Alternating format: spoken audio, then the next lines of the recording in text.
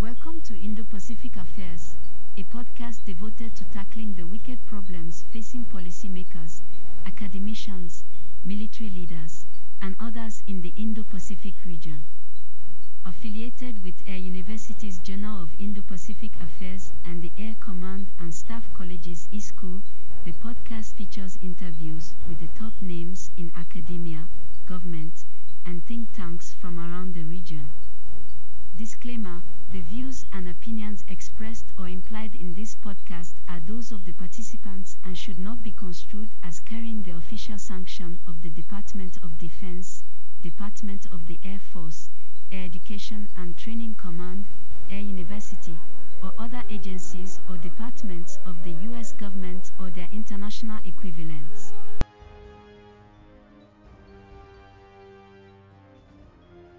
Hello and welcome to the Air University Journal of Indo-Pacific Affairs podcast. I am First Lieutenant Shaquille James.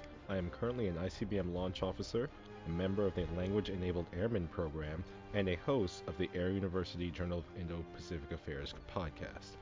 I am joined today by Lieutenant Col Sze Miller, who is an instructor at the Air University Global College of PME and also a host of the JIPA podcast. Today we are joined by retired Army Colonel David Maxwell. David Maxwell is a retired Special Forces colonel with 30 years of service in the U.S. Army, with 20 of those years being spent in the Asia Pacific. He is currently a fellow at ICAS, the Institute for Korean American Studies, and is on the board of directors for numerous organizations, including the Committee for Human Rights in North Korea, the International Council of Korean Studies, the Council of U.S. Korean Security Studies, and the Special Operations Research Association, to name a few. He holds degrees from both the U.S. Army Command and General Staff College, the School of Advanced Military Studies, as well as a degree in National Security Studies from the National War College. In addition, he also served as the Associate Director for the Security Studies program at Georgetown University and is currently a Senior Fellow at the Foundation for Defense of Democracies. Colonel Maxwell, it's a pleasure to have you with us here today. Thank you. It's great to be here. Over the past few years, relations with North Korea have been all over the map. We've experienced Fire and Fury, Sunshine 2.0, the first ever meeting of the North Korean and U.S. heads of state, and much more. Yet, even with the ongoing pandemic, North Korea continues to test and develop new weapon systems and modernize its military. Given this, can you give us a strategic threat outlook on the Korean peninsula? What does the North Korean threat look like today? Well, that's a great question. The broad threat, of course, is we focus on the number one being the nuclear threat. They may have anywhere between open source estimates are between 40 and 40 or so nuclear weapons. They've tested an intercontinental ballistic missile capability, and of course, numerous short range, intermediate range, medium range ballistic missiles, as well as in recent years, a number of cruise missile capabilities and 300 and 600 multiple rocket launch systems, just to name a few. And then in the last year, they have demonstrated in their parades a number of advanced capabilities, everywhere from individual soldier equipment, from rifles and body armor to mechanized vehicles and tanks. Now, how much of that has been fielded, it's difficult to say. We haven't seen evidence of widespread military modernization, but it goes to one of the most important things, and that is the intent of the regime. And I think we have to keep in mind that while we are negotiating, while we are concerned with the nuclear problem, they still demonstrate the intent to fight. That said, their equipment is Soviet or Russian based. Much of it is obsolete. It is, it's very old. But again, we shouldn't be lulled into a sense of complacency either, because as Stalin said, or Lenin actually said, quantity has a quality all its own. And with 1.2 million soldiers under arms, active duty, 6 million reserves, it has quite an extensive military capability. But really what we have to ask ourselves, has North Korea and the Kim family regime given up its strategy that is really 7 decades old, which is really based on subversion, coercion, extortion, or blackmail diplomacy, the use of threats, increased tensions, and provocations to gain political and economic concessions. And ultimately, when the conditions are right or when Kim is existentially threatened, the use of force to achieve unification of the peninsula, dominated by what I like to call the guerrilla dynasty and gulag state, in order to ensure the survival of the mafia like crime family cult known as the Kim family regime. And the second part of that we have to consider is, in support of that strategy, do we think that Kim Jong un has abandoned the objective to split the ROC US alliance, to drive a wedge in the ROC US alliance for the purpose of getting US forces off the Korean peninsula? So, in short, has Kim given up his divide to conquer strategy, divide the alliance to conquer the ROC? And so that really is the threat I think we have to consider in a nutshell. It is a conventional threat, it's a growing nuclear threat, and it's a political warfare threat based on subversion, coercion, and extortion. All right, so you mentioned the sorts of threats that we face with North Korea. One of the threats you mentioned was their military threat. So a few years ago, or several years ago, North Korea did test their latest ICBM, the Hwasong 15 ICBM. And later on, they didn't test this missile, but they showed off the bigger brother to the Hwasong 15, the so-called Hwasong 16, in a parade. And so, given that North Korea already possesses ICBMs capable of striking the U.S. mainland, what is the strategic value of developing further weapons such as their cruise missile technology and the like? Well, again, I think they're taking a holistic approach to warfighting. I think that they want to be able to strike the homeland primarily for deterrence purposes, but also, I think we have to consider that they intend to use it. The other missiles, cruise missiles, they are developing a submarine-launched ballistic missile, which, could be their intent to develop what you know as a second strike capability. Although I think their submarine force is really, it's difficult to think that that would be a practical capability. But I think we see their intent to develop these weapons. But the other IRBMs, MRBMs, short range ballistic missiles, rockets are all to support warfighting, as well as, their tests or provocations are considered provocations as well. And I think we should think back to 2019 when they unveiled and tested the KN-23 and the 300 and 600 millimeter rocket systems. And Kim Jong un said they were designed for the fat target. Well, the fat target could be where we have consolidated most of U.S. forces: Camp Humphreys, Osan Air Base, Kunsan Air Base, as well as Cheongju Air Base, the ROC Air Base, where the South Koreans are bedding down the F-35, which is, of course, the most advanced aircraft in the world. So by developing these capabilities, they certainly can attack those bases, and which can be part of their blackmail diplomacy. But it also gives them a warfighting capability because obviously those locations are critical to the defense of South Korea. So, related to North Korean capability, sir, I have had the pleasure of being stationed in South Korea from 2007 to 2009, and again in 2015 to 2017. So, wartime operational control authority transfer was scheduled a decade ago, but never happened. The US and South Korean militaries are now on schedule for a transfer of OPCON in 2022. Do you think the ROC military is capable and ready to take OPCON? What are your thoughts on this topic? Especially since you worked as the J3 in CFC before, correct, sir? Yes, J3 and CFC, Chief of Staff at SOC Corps, J5 at SOC Corps, Second Infantry Division. I had actually had 5 tours in Korea, so and I continue to work on Korea issues. I was in Korea when the whole OPCON transition process began, 2004 to 2006, and I've tracked the evolution over time. And as you know, when you were there, the OPCON transition process was really about dissolving the ROC U.S. Combined Forces Command and establishing a Korean Warfighting Command under the ROC JCS and a new separate U.S. Korea Command, or CORCOM, which would have been a supporting command. And the relationship would have been supporting to supported, with the U.S. in support. Over time, the commanders decided that the ROK US CFC is the best combined command we've ever developed and ever been part of.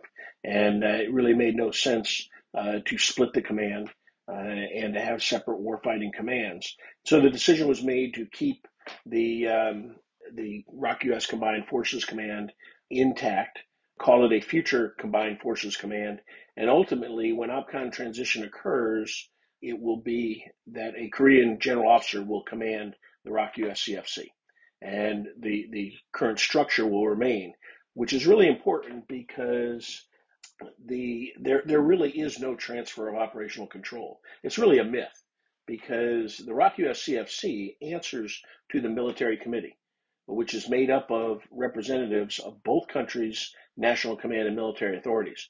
And the current commander, Commander General LaCamera, he will tell you, and every previous commander will tell you, they answer to both presidents equally as the commander of the ROK US CFC.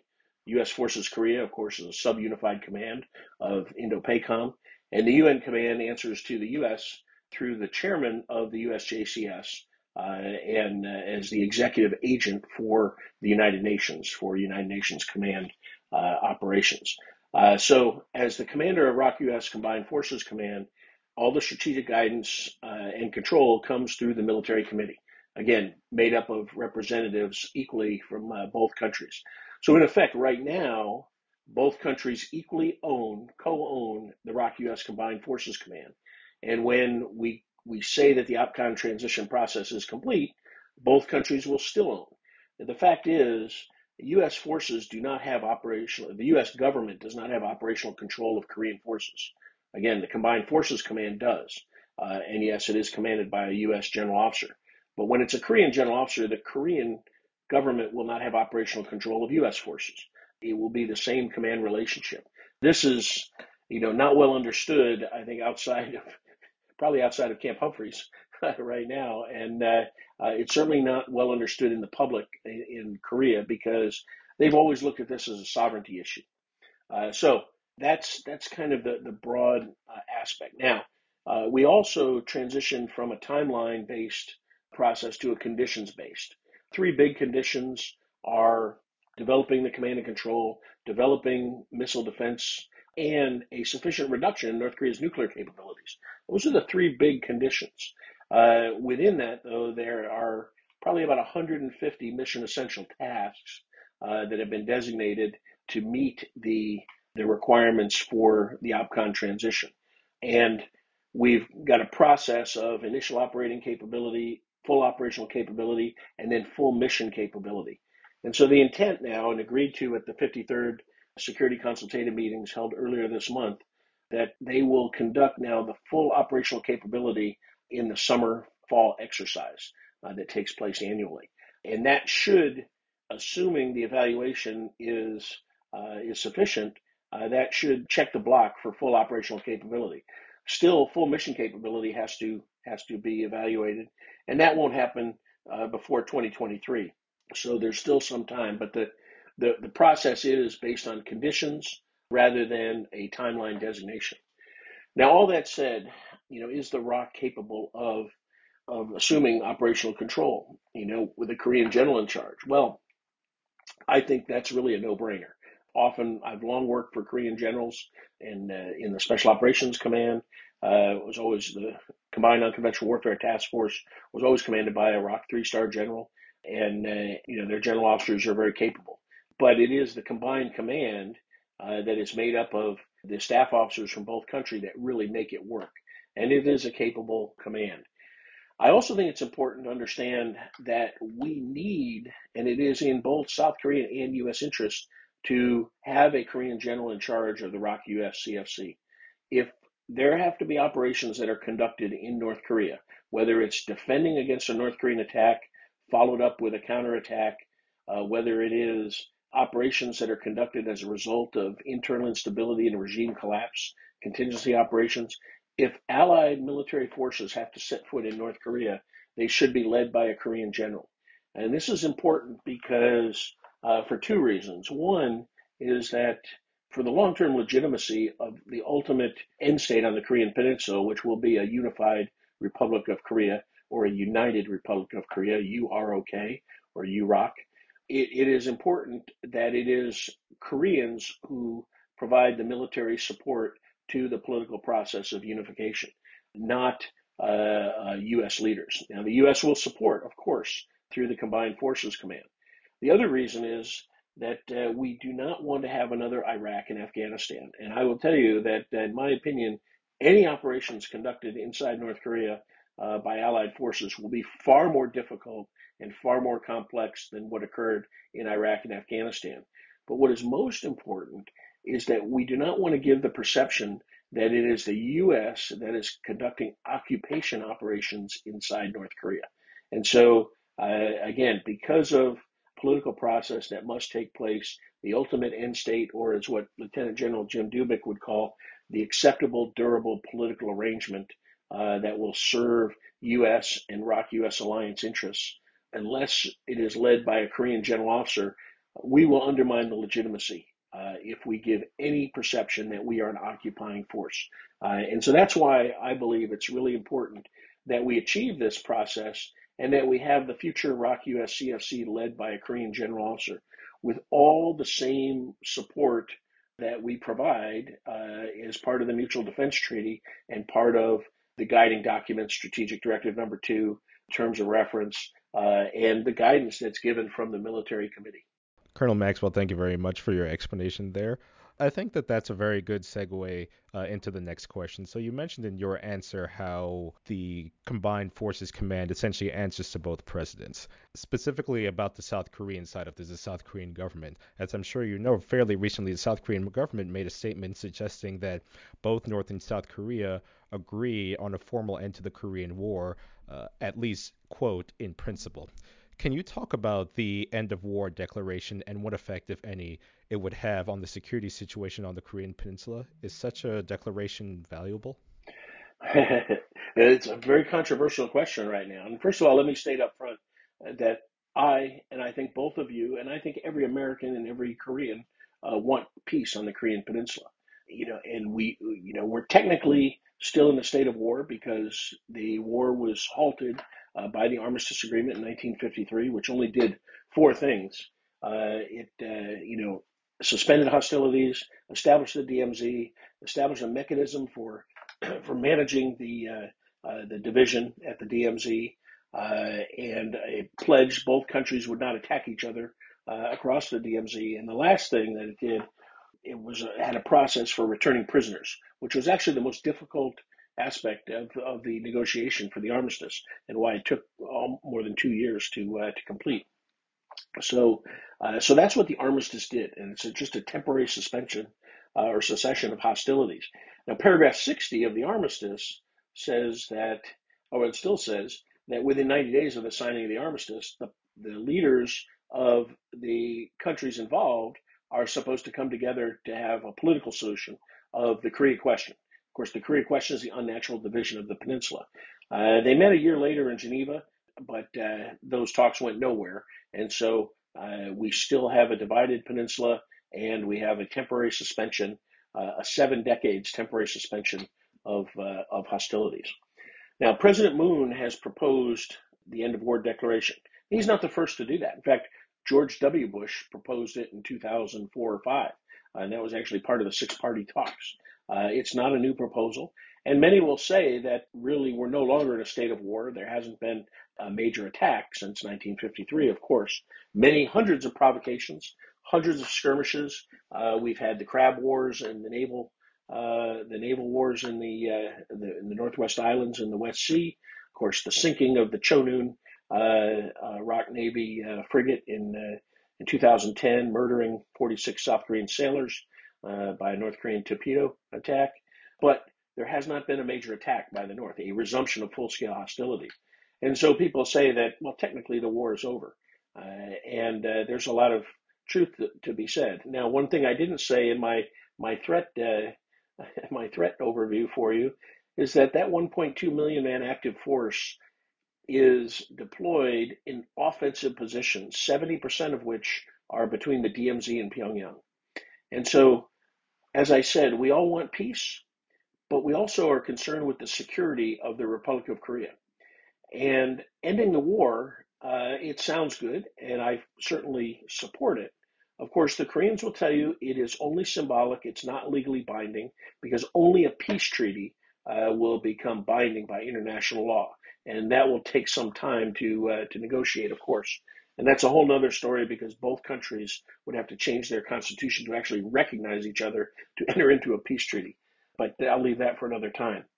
The problem with the end of war declaration, though, is that, and in fact, China, the United States, South Korea, and North Korea have all said they agree in principle. And of course, you put that in air quotes, and I will also. And the problem is, though, North Korea's strategy. And as I've said, I've written recently, paper and words do not trump steel. And there's a lot of steel in those artillery tubes along the DMZ. And there is nothing about an end of war declaration that will enhance the security of the Republic of Korea. Now, while North Korean forces are postured for offensive operations, South Korean forces are postured for the defense. 5 defensive belts north of Seoul and the Han River that are designed to defend against a North Korean attack. It is North Korea that has the hostile policy and aggression towards the South. But North Korea, it says that they won't negotiate until the United States ends its hostile policy. And many of the proponents of the end of war declaration, political factions both in South Korea and the United States, believe that it is the United States and the presence of U.S. forces that are actually hindering both denuclearization negotiations and the unification process. And so there are many, including Kim Jong-un, who want U.S. forces off the Korean Peninsula. When Kim Jong-un talks about the hostile policy of the United States, he doesn't want a security guarantee. He doesn't want a piece of paper. He wants significant action to demonstrate that we no longer have a hostile policy. And unfortunately, that significant action is an end to the ROK-U.S. alliance, removal of U.S. troops, and an end to extended deterrence and the nuclear umbrella over South Korea and Japan, which of course will give him a military advantage. And so that's what he seeks in the end of the hostile policy. Once we declare an end of the Korean War, it is likely that the political factions in both South Korea and the United States will seek to remove U.S. troops. The rationale being, we know we are no longer in a state of war. We can disband the United Nations Command and we can withdraw troops and save money. And so that is, of course, a very dangerous condition. Just as an aside, in 1997, when the highest ranking defector, Hwang Jung-yap, came to South Korea, one of the first questions we asked him was, North Korea has invested all their resources in developing their military, yet they have never attacked the South. Why is that? And his answer was, of course, looking at us like we had a unicorn growing out of our forehead, was that the presence of U.S. forces. He said that Kim Jong at the time, Kim Jong-il and then Kim Il-sung before him, knew that they could not win a war against South Korea if the United States supports it. And with our U.S. presence, our support was guaranteed. And so that's why they have a major objective to drive U.S. forces off the Korean Peninsula. Hwang Jung-yap also said that he knows that if North Korea attacks, they believe the United States will respond with nuclear weapons, which interestingly illustrates the importance of our declaratory policy, but it also provides understanding of the rationale for why North Korea has pursued nuclear weapons since the 1950s. I think it's important that people remember that. They have been pursuing weapons since the end of the Korean War. Through the 1950s, their first experimental nuclear reactor from the Soviet Union was in 1962. They sent 250 scientists to Moscow to get PhDs in technical disciplines in 1957. And so they've been pursuing nuclear weapons, not since the 1990s, not since the agreed framework in 94, but since the 1950s. Now, that said, an end of war declaration, gives the political impetus to those who seek to change the dynamics on the Korean Peninsula. And what I'm concerned about is how a withdrawal of U.S. forces will affect the security of the Republic of Korea. And I believe that even though North Korea does not have the capability to win a war against South Korea, even if the U.S. forces are not present or do not support South Korea, I believe South Korea will win a war. We don't want to see that expenditure of blood and treasure. And the problem is that Kim Jong-un, with his lack of experience and lack of military advisors, only one general within his inner circle is a professional military officer. All of them are political officers. And so with his lack of experience, he may believe that he will have the correlation of forces to be able to win a war. And he could start it if he believes that he can do it when U.S. forces are off the peninsula, or when he is faced with no other option. He can believe that he has to execute his campaign plan to unify the peninsula to ensure security or the survival of the Kim family regime. So that is why I'm concerned about this push towards an end of war declaration. And ironically, again, the proponents have said, well, there's nothing to worry about because it's not legally binding. It's only symbolic. And then you have to ask yourself, why would Kim Jong-un want to agree to that? The last thing is that the proponents are basing their desires on a false assumption. And that false assumption is that having a symbolic end of the Korean War will bring Kim Jong-un to the negotiating table. And unfortunately, giving any kind of concession to Kim Jong-un will not cause him to change his behavior and act like a responsible member of the international community. It will cause him to double down on his political warfare strategy and his blackmail diplomacy, because he will assess that it works. And so it will not achieve the effect that the proponents desire. And again, in the end, that will put the security of the Republic of Korea at risk, and it will harm a U.S. national interest, which is prevention of war on the Korean Peninsula, because a war on the Korean Peninsula will have global effects, and we want to prevent that. Thank you very much for that answer. Very quick follow-up. So you mentioned we just spoke about the end of war declaration. I wanted to ask about another common term we hear when it comes to relations between North Korea, South Korea, and the United States, and that is the term denuclearization. On paper, it seems like we tend to agree on the need for denuclearization, but there also seems like there might be some daylight between the different parties on what exactly denuclearization means. Can you talk about the U.S. definition of denuclearization and the North Korean definition of denuclearization and how they might be different? Well, yes, and of course, in 2018, President Moon and Kim Jong Un, and in June of 2018, President Trump and Kim Jong Un, in their statements, agreed to the denuclearization of the Korean Peninsula. Actually, we mean the denuclearization of North Korea, because as everyone knows, there are no nuclear weapons in South Korea. In fact, in 1992, there was the North-South Agreement on Denuclearization, an agreement to not have nuclear weapons, and the United States unilaterally withdrew the tactical nuclear weapons that were present on the Korean Peninsula, and withdrew them with no negotiation, no reciprocity from the North to halt its nuclear program, which we knew existed at the time. And so the South is in effect denuclearized. But we agreed to the term of denuclearization of the entire Korean Peninsula because we thought, well, South Korea is already denuclearized. All we have to do is denuclearize North Korea. But Kim Jong-un doesn't look at it that way. Kim Jong-un looks at denuclearization of the peninsula, and I've already described this, and I'll say it in a different way. He believes that in order to denuclearize the Korean Peninsula, the U.S. troops must be removed. Why is that?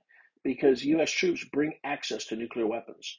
We have brought strategic assets to the peninsula, which may or may not have been nuclear capable, but he believes that they are nuclear capable. He believes that almost all U.S. Military assets, ships, submarines, and strategic aircraft are all nuclear capable.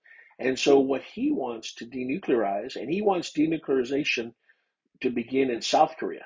And so that means the withdrawal of U.S. troops, and again, the end of extended deterrence, and the nuclear umbrella over South Korea and Japan.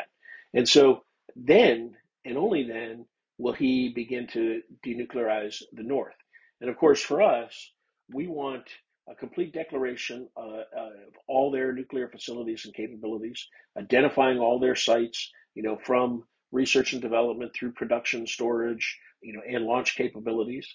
We want all of those facilities to be dismantled, completely dismantled, removed, and all of the existing weapons rendered safe and removed from the Korean Peninsula. So we have two very different views of denuclearization of the Korean Peninsula. And of course, the other thing is that, the Singapore Agreement really led to Kim Jong Un's view that first we would like to build trust, or first reduce tensions, build trust, and then denuclearize. For the United States, it is really denuclearize, then we will build trust, and then we will normalize relations.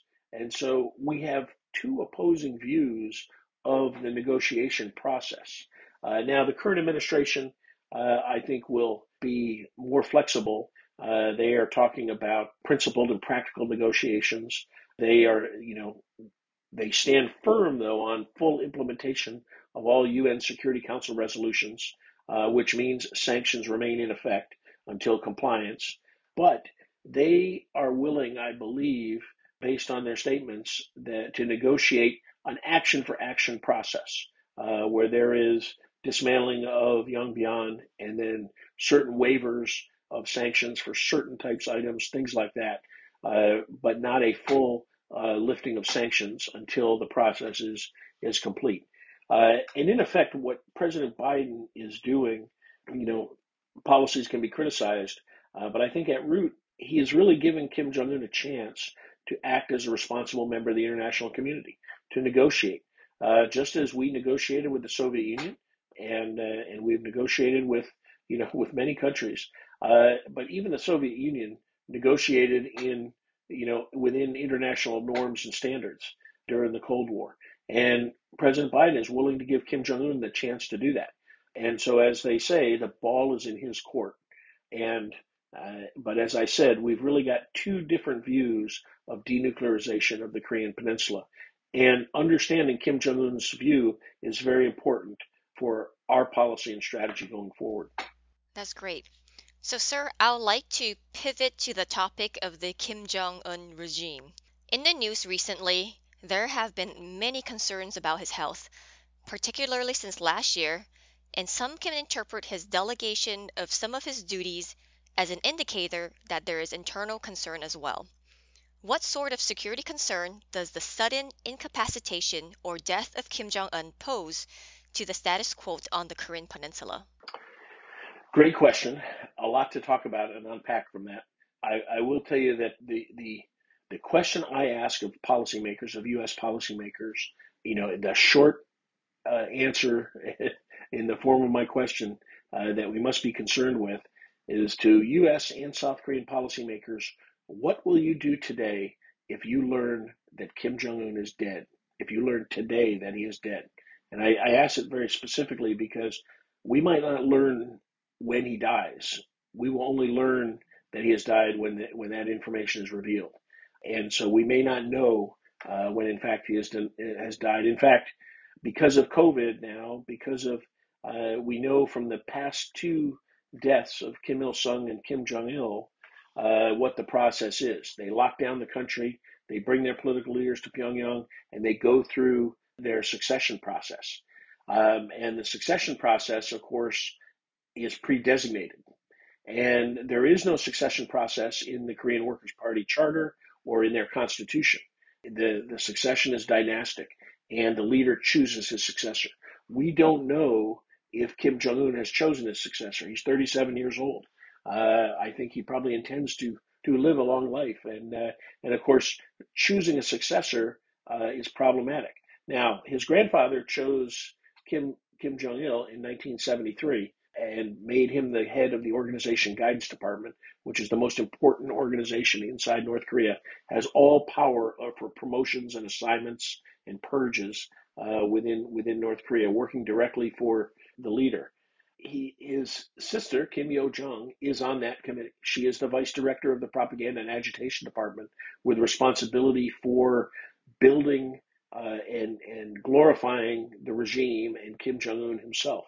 And of course, she has been uniquely acting in her own name, issuing a number of statements since 2020 to include threats against South Korea, which is unusual.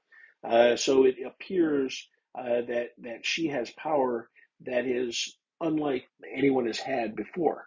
Although it also is problematic at those who have been thought to have been number two in North Korea. Those are usually purged after a while because Kim Jong Un or his father and grandfather before him do not want to have any competition. And recall that Kim Jong Un purged his own uncle, Jung Song Taek, who his father had designated as the nominal regent to help Kim Jong Un rule. And of course, he killed him with a 14.5 millimeter machine gun, anti-aircraft gun. And so it's dangerous to be number two. That said, Kim Yo Jong is his sister, and so it is likely that she enjoys more trust and a better position than anyone else might. Now, of course, North Korea is a patriarchal society. People question whether a woman could rule. I would say that given the nature of the regime, that she could be the designated successor, and the actions we are seeing are to legitimize her as a ruler. But most important for the rule of North Korea, it must come from what's called the Paektu bloodline. And Paektusan, Paektu Mountain, is the tallest mountain in North Korea on the North Korean-Chinese border, which all Koreans look to, north and south, as where Korea was born. Part of the historical beginnings and the myths surrounding Korean society. But of course, North Korea has twisted the history and made it about the regime. And so the Kim family regime comes from Mount Paektusan, and they have used that. So the Paektu bloodline, I think, is more important than the patriarchal society. And so I think it is possible she could lead. Now, we speculate about his health, and we have seen, many assessments. He's diabetic, obese, smokes too much, and has likely many other medical problems. And like his father before him, we've had extended periods of not seeing him. And Kim Jong Un, we know, likes to go to Wonsan, where he grew up as a child, to his villas there. And of course, over the last 2 years, because of COVID, he has probably been more isolated than normal.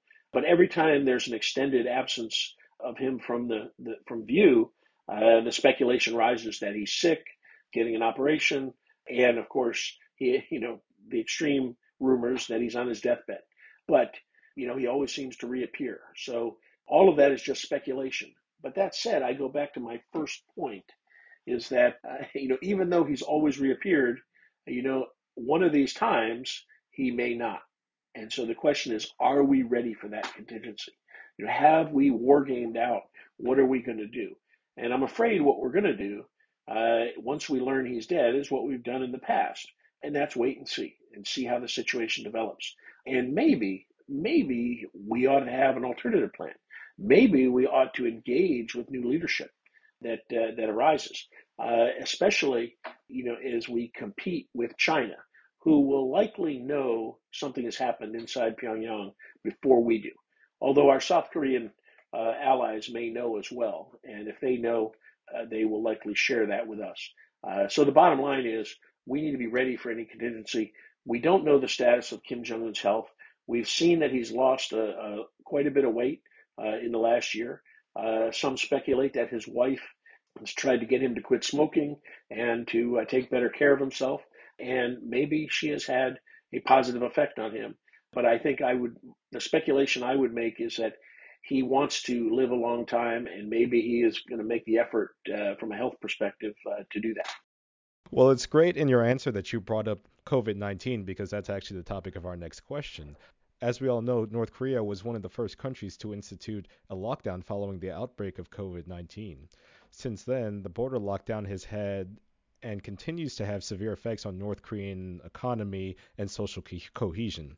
What sort of impact will the pandemic and North Korea's reaction to it have on the threat posed by North Korea? Yeah, this is COVID is really a very interesting case. And of course, I think the regime is definitely afraid of COVID, definitely afraid of an outbreak, and because their medical situation is and their medical capabilities are so poor that if there is an outbreak, it will devastate the population. We've seen reports that they've built quarantine facilities, isolation facilities. We've heard reports of large numbers of soldiers with respiratory ailments. But of course, to this day, North Korea denies any COVID outbreak. And so they, as you have said, they've instituted what I call draconian population and resources control measures. And this is the paradox of COVID for North Korea. On the one hand, it's deathly afraid of a COVID outbreak. On the other hand, COVID has provided the opportunity for the regime to really crack down and even further oppress the Korean people. And we need to make the comparison between the present and the arduous march of 1994 to 1996, the Great Famine, which during that time the conditions may have caused up to as many as 3 million people to perish from the conditions. And that was a very difficult time because the regime's public distribution system failed and people really had to fend for themselves. And it's important to understand the development of the resiliency mechanisms among the population that were established during that time. Since the public distribution system failed, the people had to fend for themselves because no longer were food and other essentials delivered to workplaces. So what happened is that the people started developing markets, and the people that really excelled at this were the women, were the wives and mothers. And it is the wives and mothers in North Korea who are really responsible for the resiliency inside North Korea. And so they established these markets, black market and now gray market, and now there's many as 400 actually semi-official authorized markets. Unfortunately, they've grown pretty well. A rise of a dongju class, a moneyed class of people, and the use of foreign currency, and of course information. And all of this leads to a reduction of control by the regime. The use of foreign currency, dollars, euros, RMB, 6.5 million smartphones now operate within North Korea, which are critical for pricing information and for shipping and movement of goods.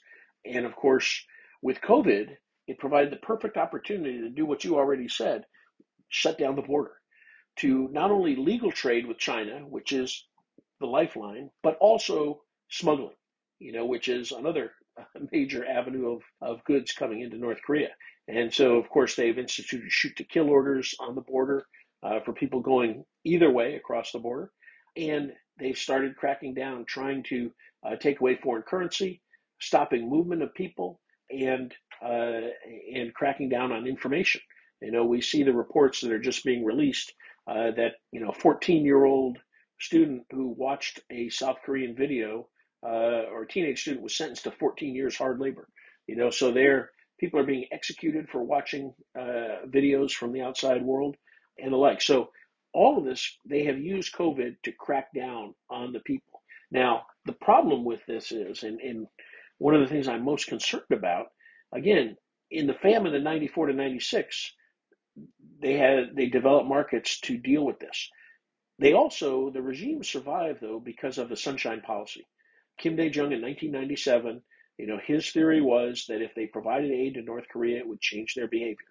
And so from 97 to 2002 was the Sunshine Policy. From 2002 to 2007 was the Peace and Prosperity Policy by President Roh Moo-hyun.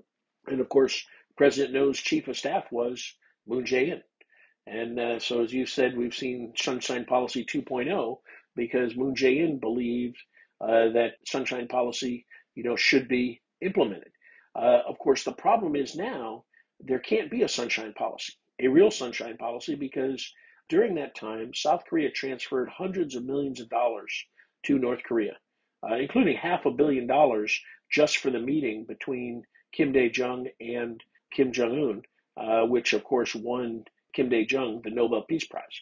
But that was really based on a bribe. So there's not going to be that transfer of funds to help the regime. And because of the crackdown on markets, the people do not have the safety valve that they developed for the last 2 decades since the arduous march. And so all of that together really provides a situation and the conditions that could lead to internal instability, unrest, in particular if the military is affected. And if the Kim family regime cannot provide for the military, for the entire military, we're going to start seeing a competition for resources. We already see the military, siphoning off resources from the population. There's a parasitical relationship there. But, that well is running dry because the people can hardly take care of themselves. And so the military, you can't get, blood from a stone. And so we could see real problems. And that's what I really worry about because of COVID. And of course, the other thing is that people will blame sanctions, they'll blame COVID and for the suffering. We should remember that Kim Jong-un is making hundreds of millions of dollars in illicit activities around the world. Not only his cyber attacks that are global, but the global drug trafficking, counterfeiting of cigarettes, counterfeiting of medicines, the use of slave labor. He is raking in hundreds of millions of dollars. And he could use this to take care of the people, but he refuses to take care of the people. He has refused offers of vaccines from COVAX, from South Korea, even from the United States, and from China and Russia as well. He's refused all of that help. And so when we talk about the Korean people suffering, we need to keep in mind that the responsibility for their suffering is not from our sanctions, not from COVID. It is the deliberate decisions that are made by Kim Jong-un. And the deliberate decision is for him to prioritize development of nuclear weapons, development of his missile capabilities, support to the military, and support to the elite versus the welfare of the Korean people. So, given your affiliation with HRNK, it would be remiss if we did not discuss human rights today. Can you talk about the intersection between human rights and North Korean security concerns? How can one issue help us better understand the other? Yes, of course, in 2014, the United Nations conducted the UN Commission of Inquiry. Justice Kirby from Australia, led a study, and of course, they determined that human rights abuses and actually crimes against humanity being conducted inside North Korea on a scale we haven't seen since World War II. I mean, the human rights situation is just abysmal. Is probably too kind of a word. I mean, it's a terrible, terrible situation. We have to understand, and I believe that human rights is not only a moral imperative, it is a national security issue. And one of the reasons is because Kim Jong-un must deny the human rights of the Korean people in order to survive.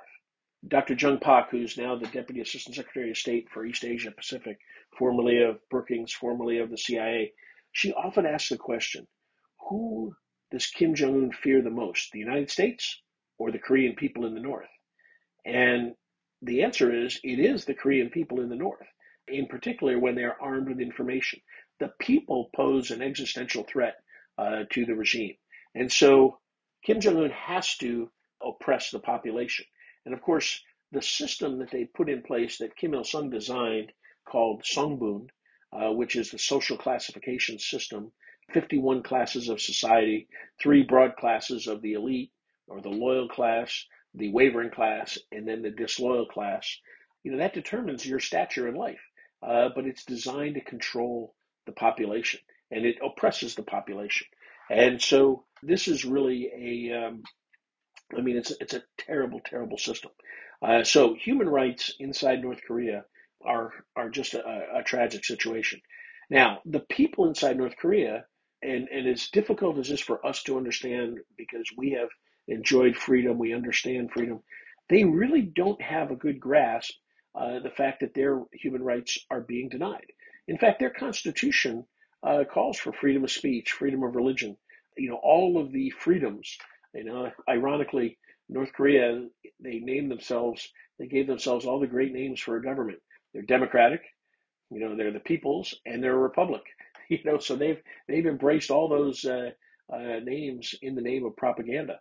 But the people believe and that they have rights, and those rights are given to them by the Kim family regime. Just a quick anecdote: a young woman escaped from North Korea, and before COVID, we met with her. She came on her first visit to the United States, and she told us that when she was in North Korea, she believed she was free. She worshiped Kim Jong Un. She did everything she was supposed to until her family got in trouble and they were going to be sent to the gulag, and so they escaped. And she said when she arrived in South Korea that she realized she did not know what freedom was her entire life.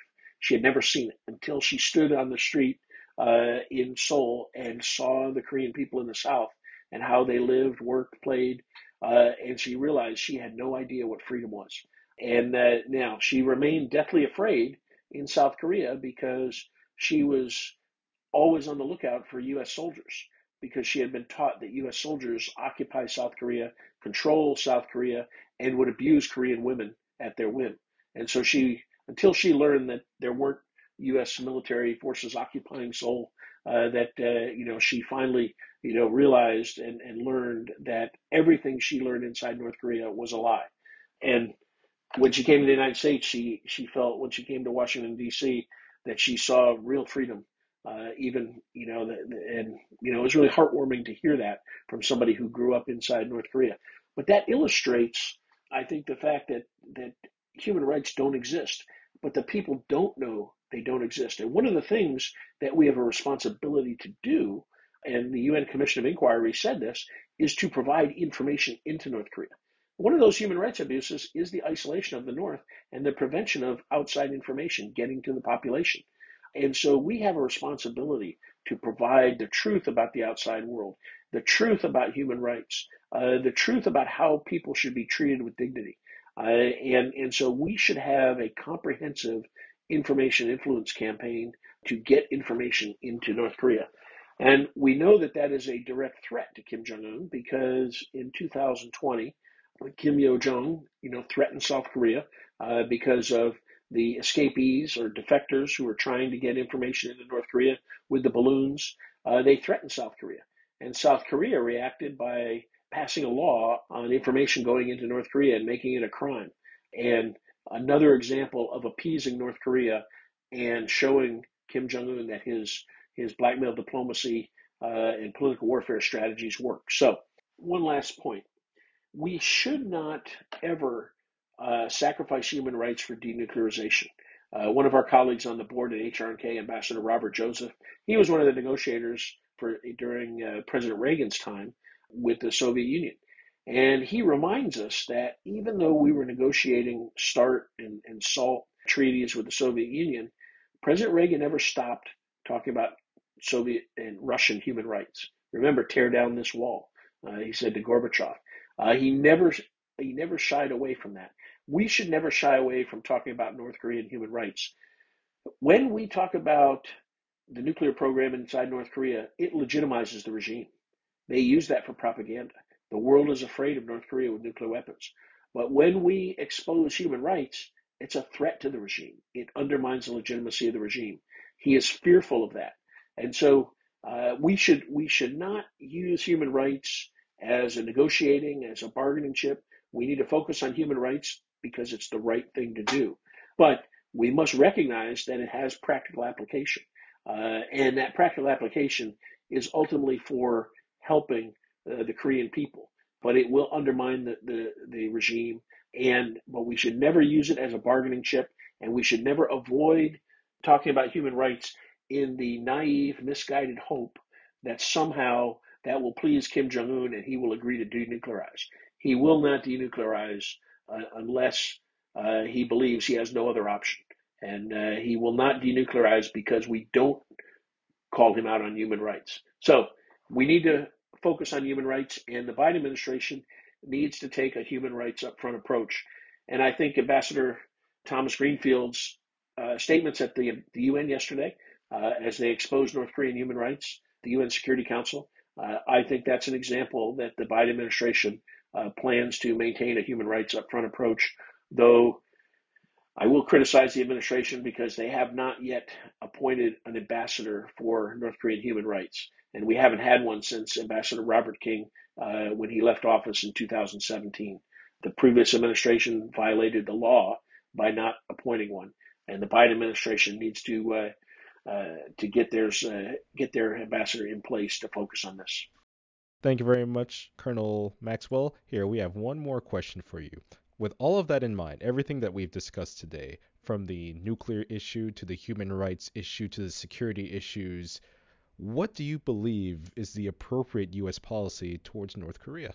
Well, I think that it must rest on a foundation of deterrence and defense. Peace through strength is not just a buzz phrase. It really is important. And we must have a foundation of deterrence and defense. Our military alliance is really key, and we can't put that at risk because that provides the foundation for all negotiation and for dealing with North Korea. As John F. Kennedy said, we should never negotiate from out of fear, but we should never fear to negotiate. I'm all for engaging North Korea. I'm for establishing liaison offices in Pyongyang and Washington. I am not for opening travel to North Korea unless North Korea guarantees the safety of travelers to North Korea. They've shown that they will not do that and they will exploit our travelers. But I would like more and more engagement with the Korean people in the North, of course.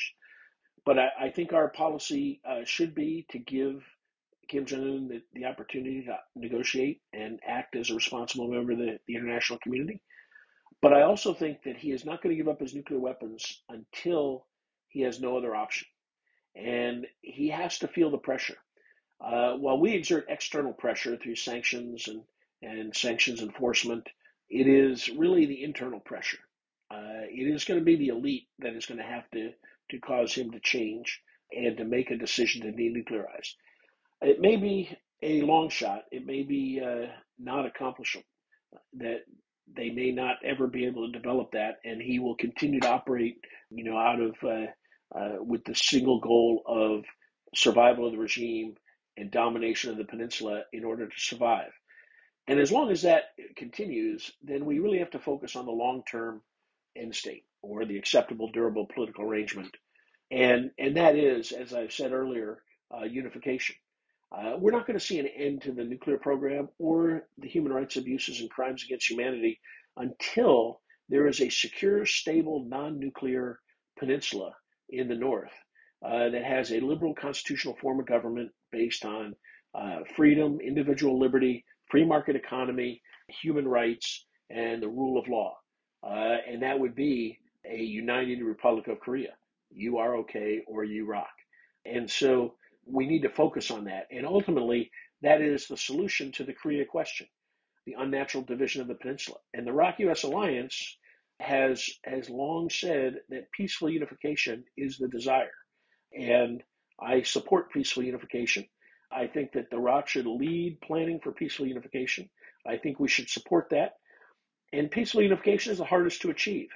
And it's also, though, unlikely that we will achieve peaceful unification because neither side will capitulate. That said, all of the planning for peaceful unification will be valuable and will be employed in any of the other paths to unification. And there are three other paths to unification besides peaceful unification. The worst case being war, which will lead to unification because it will destroy the North Korean People's Army. It will destroy the regime, and it will unfortunately destroy the infrastructure in North Korea. The second path is internal instability and regime collapse. Unfortunately, the conditions that lead to collapse could lead to the decision by Kim Jong Un to go to war. So we have two paths that are conflict based. The third path and the outlier path is internal regime change. That is change to the regime from within, based on the internal political conditions, based on the elite or what we call the second tier leadership, those military leaders who decide that they can no longer live with the regime. Now, that's also a very long shot because the entire system inside North Korea is designed to prevent that at all costs. However, if that does occur, and new leadership emerges, and if we have conducted the right information and influence activities campaign, that new leadership could emerge and seek peaceful unification. And in that case, we would already have the alliance plans for peaceful unification. So, principled practical diplomacy based on a foundation of deterrence and defense, negotiate, give the opportunity to make the right decision, but plan for the long term. And the long term is the solution to the Korea question. And I'll stop there. Well, that's great. Thank you very much, Colonel Maxwell, for this incredibly informative and extensive discussion we've had today. Your expertise on this subject is really just unmatched in many areas. Again, thank you for being here with us, and we hope to have you again. Thank you. I'm happy to come back anytime. These are important topics, and your questions were excellent, thoughtful, and I really appreciate the discussion. Thank you.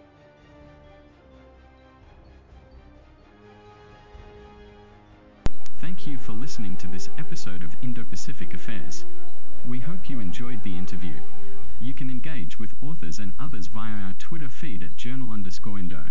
You can also interact with us on the Journal of Indo-Pacific Affairs Facebook and LinkedIn sites.